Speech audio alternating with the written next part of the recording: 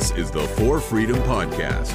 This podcast exists to bring to light the legalism and abuse in the independent fundamental Baptist movement, and to encourage believers to grow in grace through the Scriptures. Now, here's your host, John Hollyfield.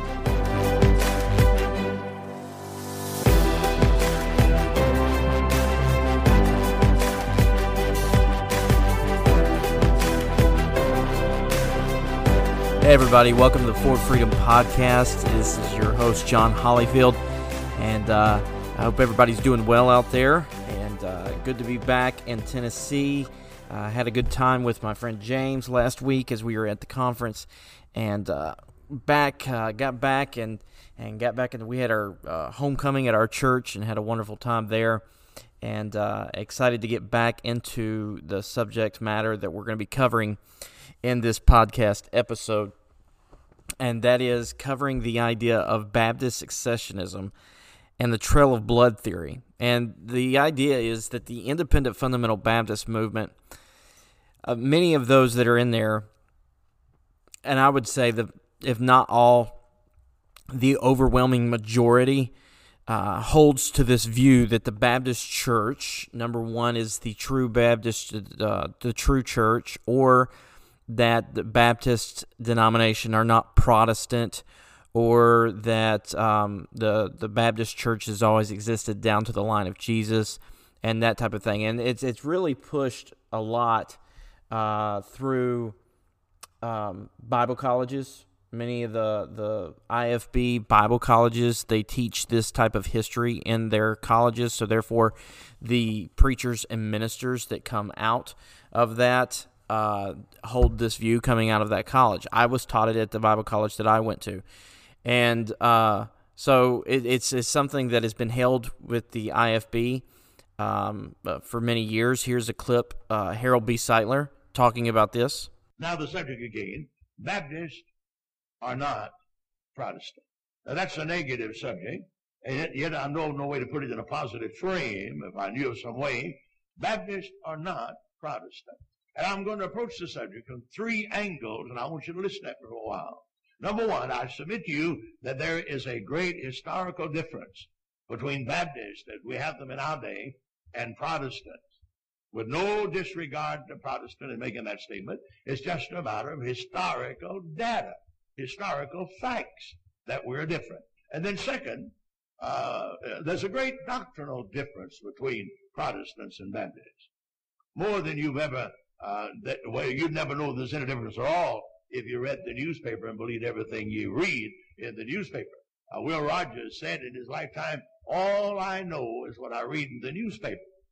Well, we've reached a point in our day where you better have a little bit more knowledge than what you read in the newspaper, to tell you the truth. And that's certainly true with the subject that I'm dealing with today, because the news media would have you to believe that Baptist people are Protestant, when the fact of the matter is that there's a great doctrinal difference between Protestants and Baptists that I'll mention in a moment. And then number three, there's a great congregational difference. The operation of the local churches among Baptists is greatly in contrast with the operation of the local church among the Protestant denominations. Now, with those three divisions, I want to talk to you a moment today about the fact that Baptists are not Protestant. And see, Sightler talks here about Baptists not being Protestants, and he alludes to the fact that there's tons of there's the historical data talks about that. Well, that's one of the things that I want to get into is where is this historical data, and really digging into this idea of this. Now, before I get started in it, I do want to mention a couple things. Number one, the majority of the material that I'm going to be that I'm gathering a lot of my thoughts and what I'm going to be talking about in this little episode series on this issue comes from James M. McGoldrick's book, The Baptist Successionism. I will link that in the show notes. Another good resource that I'm using is Leon Macbeth's Baptist History book, and I will link that. And then also I may be referring to Matthew Lyons' podcast, History and Hope. They did an episode on the Trail of Blood, and I will link that episode in the show notes. Now, I do want to remind you It has been 2 weeks since we were in this subject. We did sort of a guest episode last week with James, and the week before that, Dr. Matthew Lyon was on, and we talked about the idea of Baptist distinctives, and that is very crucial going into this study because you have to understand when we start to examine the groups that are claimed as Baptists, were they really Baptist by what constitutes or what defines what a Baptist is, okay? So that's important to note. Remember that going forward with that in our minds. McGoldrick says, those who reject the Protestant character and Reformation origins of the Baptists usually maintain a view of church history, sometimes called Baptist successionism, and claim that Baptists have represented the true church, which must be and has been present in every period of history. And so what the idea is that they go to Jesus' teaching in Matthew 16 that the gates of hell will not prevail against his church, and they see the corruption, and they see the corruption of doctrine even in the Roman Catholic Church through history, and of course we understand that because of the Protestant Reformation. There wouldn't need to be a Protestant Reformation if there was no corruption in doctrine. And so there was. Because of that, these that hold to this view think that could have never been the church, okay? So there had to be this one true church, and that's what we are, so it must have been the Baptist. Over the past centuries, historians have advanced 4 different explanations to account for the origin of Baptists. And this is what Leon Macbeth teaches. Number 1, the outgrowth of English separatism. Number 2, the influence of biblical Anabaptists. Number 3, the continuation of biblical teaching through the ages. And number 4, what we're dealing with, the succession of organized Baptist churches through the ages. Okay, so the earliest Baptists recognized their separatist background, but later historians obscured that heritage under layers of successionist theories. So about the 1800s, and Matthew Lyon talks about this in his episode on the Trail of Blood. Somewhere around the 1830s, 1840s, there was a group of, I don't know if I'd say it is a group, but there was a few different guys that were coming up, Armitage and Ray and a couple of others that were connecting things in Baptist histories. And so whenever you read a work of Baptist history that takes the successionism view, they will refer to these guys. And what they did was they basically would try to connect, use history and connect these peoples as Baptists and basically teach that the Baptist movement has existed down to the time of Christ. Now, you have, in the 1800s, the Baptists in America split between the Northern Baptist and the Southern Baptist. And it's not long among the Southern Baptists, and really around the Texas, Arkansas, Tennessee area. So really that region of the Southern Baptist, that the view becomes very prevalent about this one church, Baptist church, that and adapting these history, this long line of succession of Baptist churches, historical perspective. This movement in these churches became known as the Landmark Movement. The Landmark Movement. Landmarkism became the main method by which Baptists convinced themselves that theirs were the only true churches and all others mere human societies without valid ministers or ordinances, says Leon Macbeth. Now, it's important to note, the Landmarkists or Landmark Baptists were not independent fundamental Baptists. The independent fundamental Baptists were not on the scene yet. They're not around. I jokingly say that the Landmarkers were the first IFB. That's a joke. They weren't IFB, but I'm going to read you what the Landmark teachings were, and you're probably going to be like, okay, that sort of sounds IFB. So here are some Landmark teachings. This is in the around after the Civil War, late 1800s, and they adopted these features. Number one, Baptist churches are the only true churches in the world. According to this view, the church established by Jesus and the apostles was a Baptist church. Of course, absolutely. It definitely couldn't have been a Presbyterian church or a Lutheran church, right? Had to be a Baptist church. Number two, sorry, I don't mean to be snarky. I'll try not to be snarky anymore. All right, number two, the true church is a local, visible institution. There is no room is made for any invisible or universal church. So that's number two. Landmark teachings, my notes go to number 4. Maybe I have a typo. Number 4, there must be no pulpit affiliation with non-Baptist. And what that meant was you could not preach in another church that was not a Baptist church, and you could not preach or have a non-Baptist come in and preach in your church. So that's where they stood. Number 5, only a church can do churchly acts. What does that mean? Well, if only a true church is a Baptist church, that basically means that only a Baptist church can perform communion. Only a Baptist church can perform baptism. So therefore, that if you got baptized in a church that wasn't a Baptist church, your baptism was not legitimate, and you must be rebaptized. Okay, so regardless of what the mode or method of baptism was, if it was not in a Baptist church, you were not baptized, you have not done anything that is considered a churchly act. And then number 6, Baptist churches have always existed in every age by an unbroken historical succession. Landmarkism became, and so Macbeth goes on and he says this, landmarkism became the main method by which Baptists convinced themselves that theirs were the only true churches and all others mere human societies without valid ministers or ordinances. Perhaps the landmark movement, Macbeth says, is best understood as a Baptist equivalent of 19th century Roman Catholicism. That's a pretty harsh rebuke.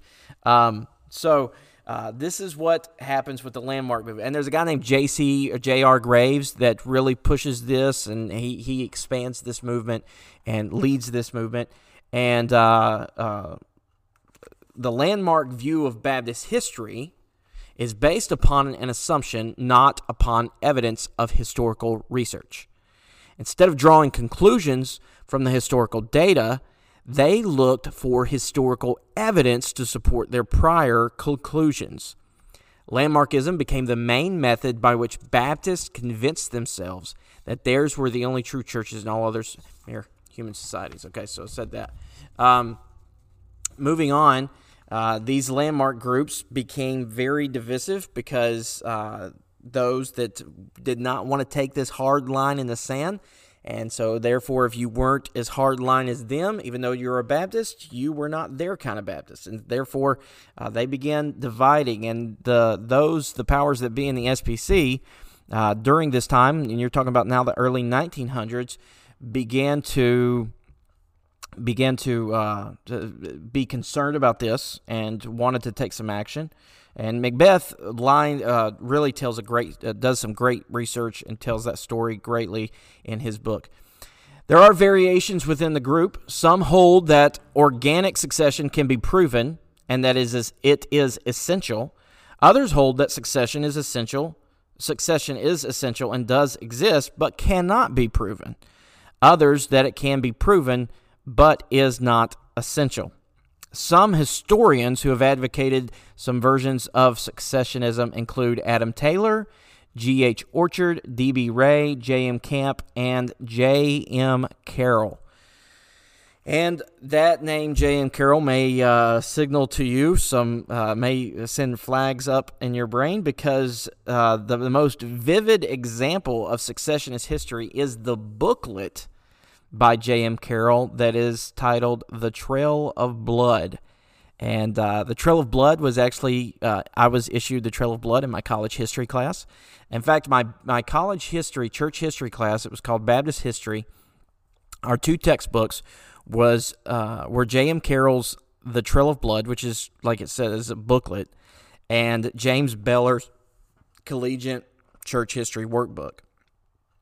Both Baptist successionism viewpoints, and so the Trail of Blood, Matthew Lyon really breaks that down and tears it apart in his podcast episode. They say the book was based on lectures that Carroll had given. It was published in 1931. Carroll, they say this in the episode, claims itself. The booklet claims as a document of historical fact. You're talking about a booklet that covers 2,000 years of church history in less than 75 pages.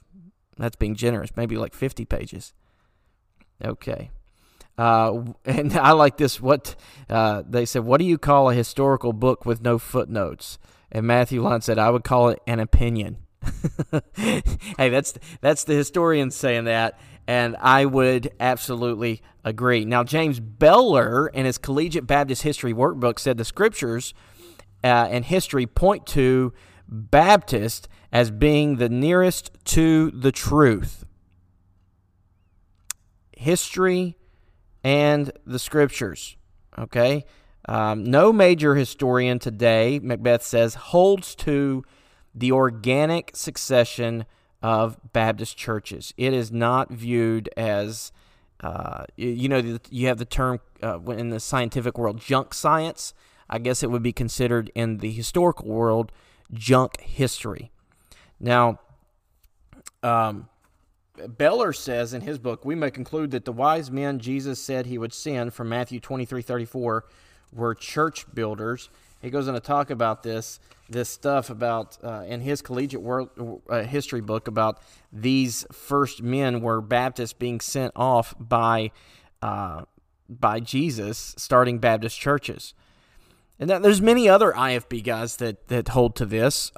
Here's a clip that actually the new IFB, Stephen Anderson Group and that stuff, one of the churches in there, Verity Baptist Church, they put together a documentary on being Baptist. And here's a clip from it, sort of some things of what they're saying about this, holding to this view. When a government leader sets up a meeting and says, hey, I want to make Christianity the religion by law of all of Rome. People are going to have to convert to Christianity. They're going to have to be Christians. We're going to legislate Christianity. And I want you guys to help me set that up. Here's what you need to understand. No true Christians are going to show up to that meeting. Because you know what true Christians believe? They believe that you can't legislate Christianity. There was a group of Baptists, Baptistic people, I'll say, the Anabaptists, the Paulicians, the Waldensians, the Albigensians, who during that first meeting of churches at Nicaea, they had taken the position that churches should not sacrifice their autonomy. They should not be organizing themselves into a hierarchy, organizing themselves into a network, an association, or convention as we would call them today. But rather we should continue under the headship of Christ for each church and the Holy Spirit administration of each church, and that will be our unity, and leave the work of the ministry and the ministry work, mission work, up to the Spirit of God as He leads. True believers that descended from, that were saved by, that were connected to the true believers that came from the Lord Jesus Christ, those believers always maintained autonomy from this Roman Catholic Church. And as a result, they were persecuted. See, once the Roman Catholic Church was established, there was still persecution of true believers. Now it went from the Jews to the Roman Empire to the Roman Catholic Church. And like I said, many major Bible colleges in the IFB, Independent Fundamental Baptist, they teach this in their college. Crown, I believe, teaches this. Ohio Anderson taught it. West Coast teaches this. I know that because Paul Chappell believes this.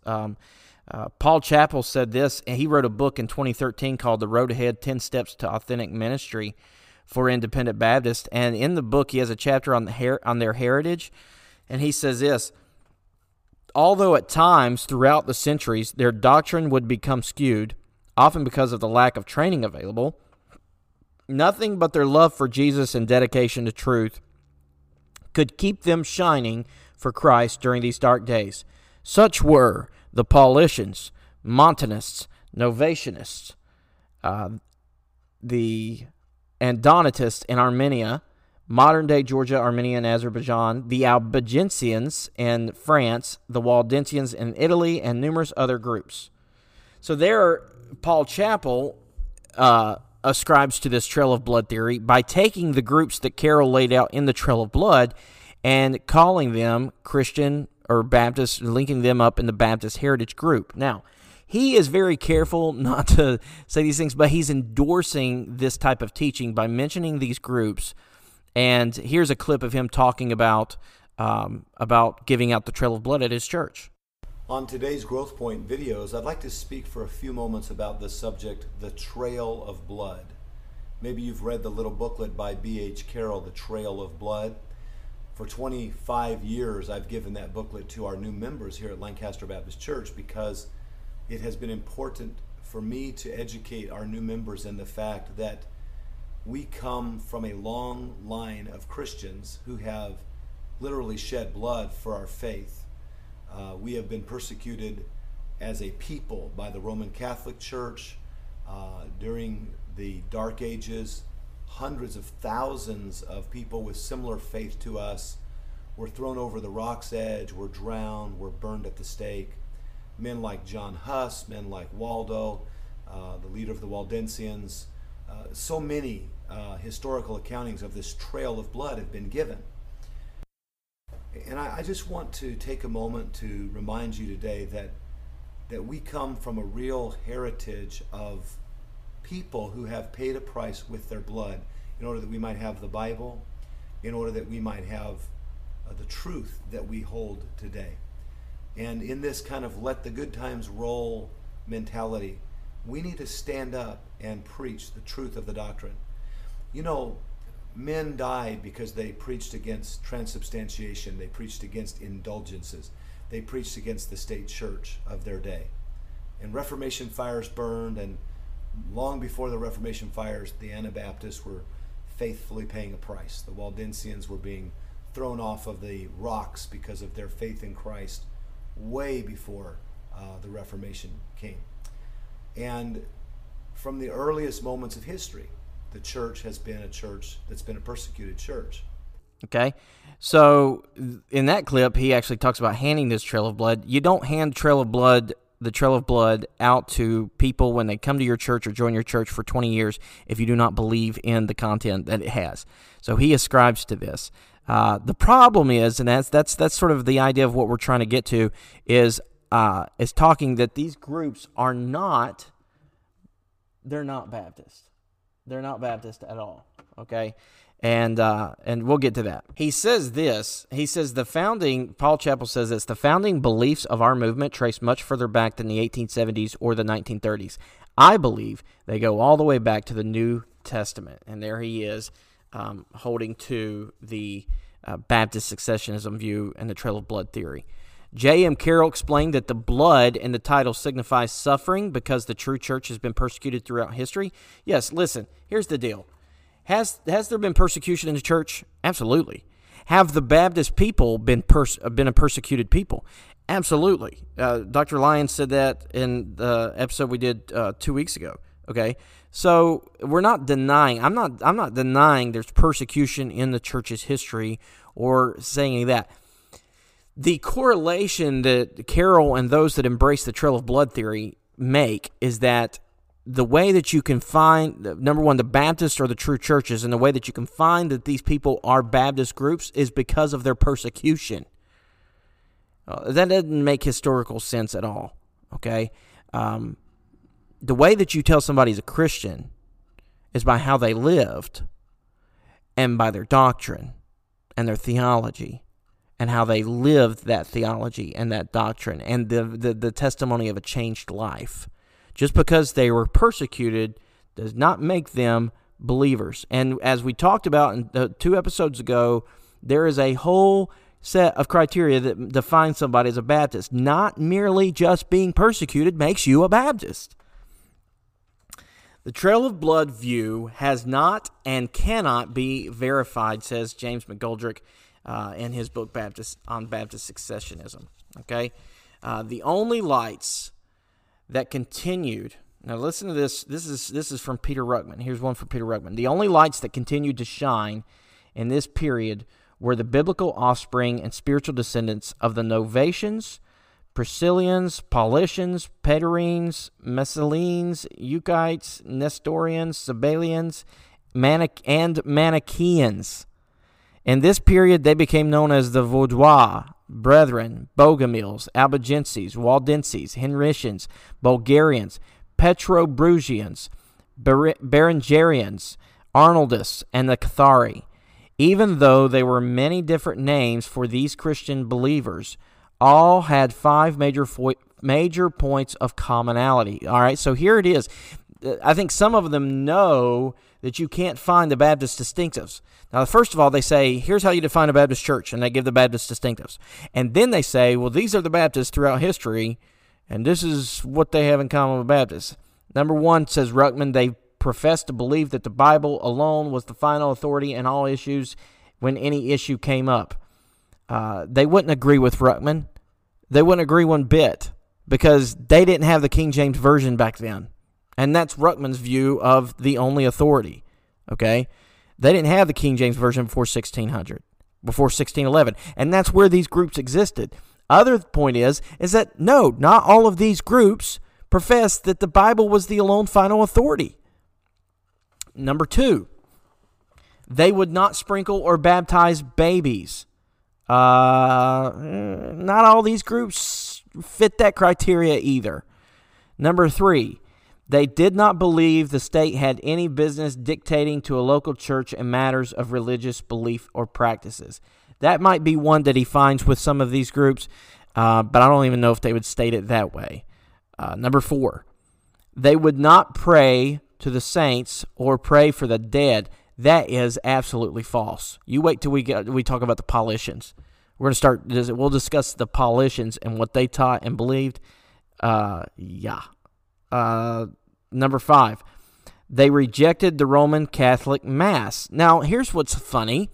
Many of the guys they like to cherry pick out of history and call them Baptist. I think you heard Chappell say this, whether it was John Huss, John Wycliffe, William Tyndale, St. Patrick. They all like to say these guys weren't Catholics.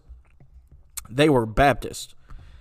No, they weren't Baptist. They were not Baptist at all. The only thing was that they disagreed or they opposed the Catholic Church on a point of doctrine or a point of issue, and that the Catholic Church ended up persecuting or killing them for.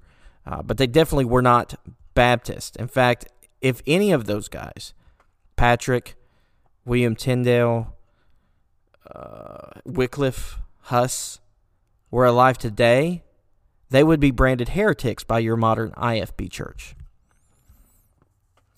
Now, to refute a little bit about Ruckman's statement, just go back to the last 2 episodes that I keep referring back to. Historically, the Baptists have believed Baptist distinctives. Okay? And that's what constitutes a Baptist, not these little points that Peter Ruckman came out of. So when you the main theory that has been perpetrated by J.M. Carroll on the Trail of Blood, and one of the things that you will see often duplicated is the Trail of Blood chart that is in his book, his little booklet. And it starts off with early church history, and you start off with the Christians in the early, AD 100, 200. Then when you have the Council of Nicaea and the change there, you then have the Montanists come out. And then the Novatians is a group that he puts in there. The Montanists, then the Novatians, the Pederines during this time. And then the Donatists move in. And then, so these are all the Baptist groups according to them. So the first Baptist group are the Montanists. The next Baptist group are the Novatians, and then there's a group of Paterines. That's a Baptist group. Then you have the Donatists, which exist for a while, and then that gives way to the Cathari, and the Cathari are then changed their name to the Paulicians. Now, the Paulicians are a religious group that existed for quite a while. Their sort of group history lasts for several hundred years. And then when you get to about 1200, AD 1200, you have groups known as basically the Arnoldists, which follow a guy named Arnold of Brescia. You have the Henricians, which follow a guy named Henry. And so these groups, you have the Albigensians in the 1300s, and these groups are Baptist groups that follow these specific men. And so because they follow these specific men, then historically they get these names, Henricians, Arnoldists, and all this stuff. But according to the Baptist succession theory, they are Baptist. Now, they probably do have a lot in common with modern IFB, but not Baptist, because they actually are characterized by following only a man and not Jesus. Yeah, that was a little snarky. I'm sorry. Then about mid-1300s, 1400s, you have the Waldenses, or the Waldensians, and they last for a couple of hundred years, and then comes in the Anabaptists. And the Anabaptists are around the Protestant Reformation time, and the Anabaptists give way to the Baptists. Now, that's the idea. That's the teaching of Baptist successionism. And so what the intention is, in the next episode, this was sort of short. In the next episode, my intention is to break each group down, and using some research and stuff that I've done with some of these resources that I'm going to mention in the show notes, break these groups down and explain and show why these groups are not Baptists, and therefore the whole idea of the Baptist succession theory comes crumbling apart completely. And what you are left with, okay, here's a bold claim. What you are left with is fake news history, right? We like that term nowadays, fake news. It's false history. It's not historical.